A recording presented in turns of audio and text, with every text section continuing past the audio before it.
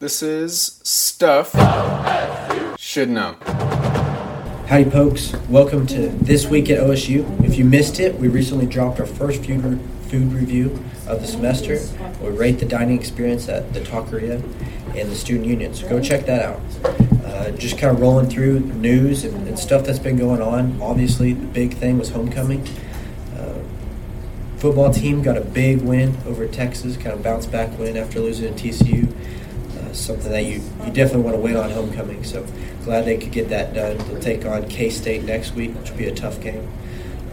As far as the other homecoming stuff, Greek Life, which is a big part of homecoming, Kappa Delta and Farmhouse won homecoming, won sweepstakes, so congratulations to them.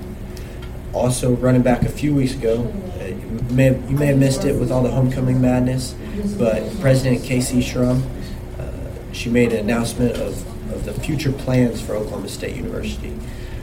The video released to the OSU community a couple weeks back of President Shrum's strategy reveal was pretty long and packed with information. So Micah's got a little overview and summary of everything that went on. So a couple weeks ago, President Casey Shrum released her strategy reveal, which is basically her plan for OSU in the next decade, along with the goals, milestones, and steps to get there. There was a bunch talked about, but I'm going to give you the most important bits. Shrum wants to amp up enrollment of new first-generation students by enrolling at least 5,000 first-generation students and increasing scholarships for incoming students. Next, in somehow bigger news, they hope to have 60% of all students graduate debt-free, with the remaining 40% to have on average $3,000 of debt per year attended. This would be $12,000 if you attended for 4 years. Moving on to after graduation, they are also creating a portfolio for you. They were not super clear as to what it will look like, but it seems to be something that OSU will create and use to format all of your extracurricular work like clubs in a way that will look good to employers.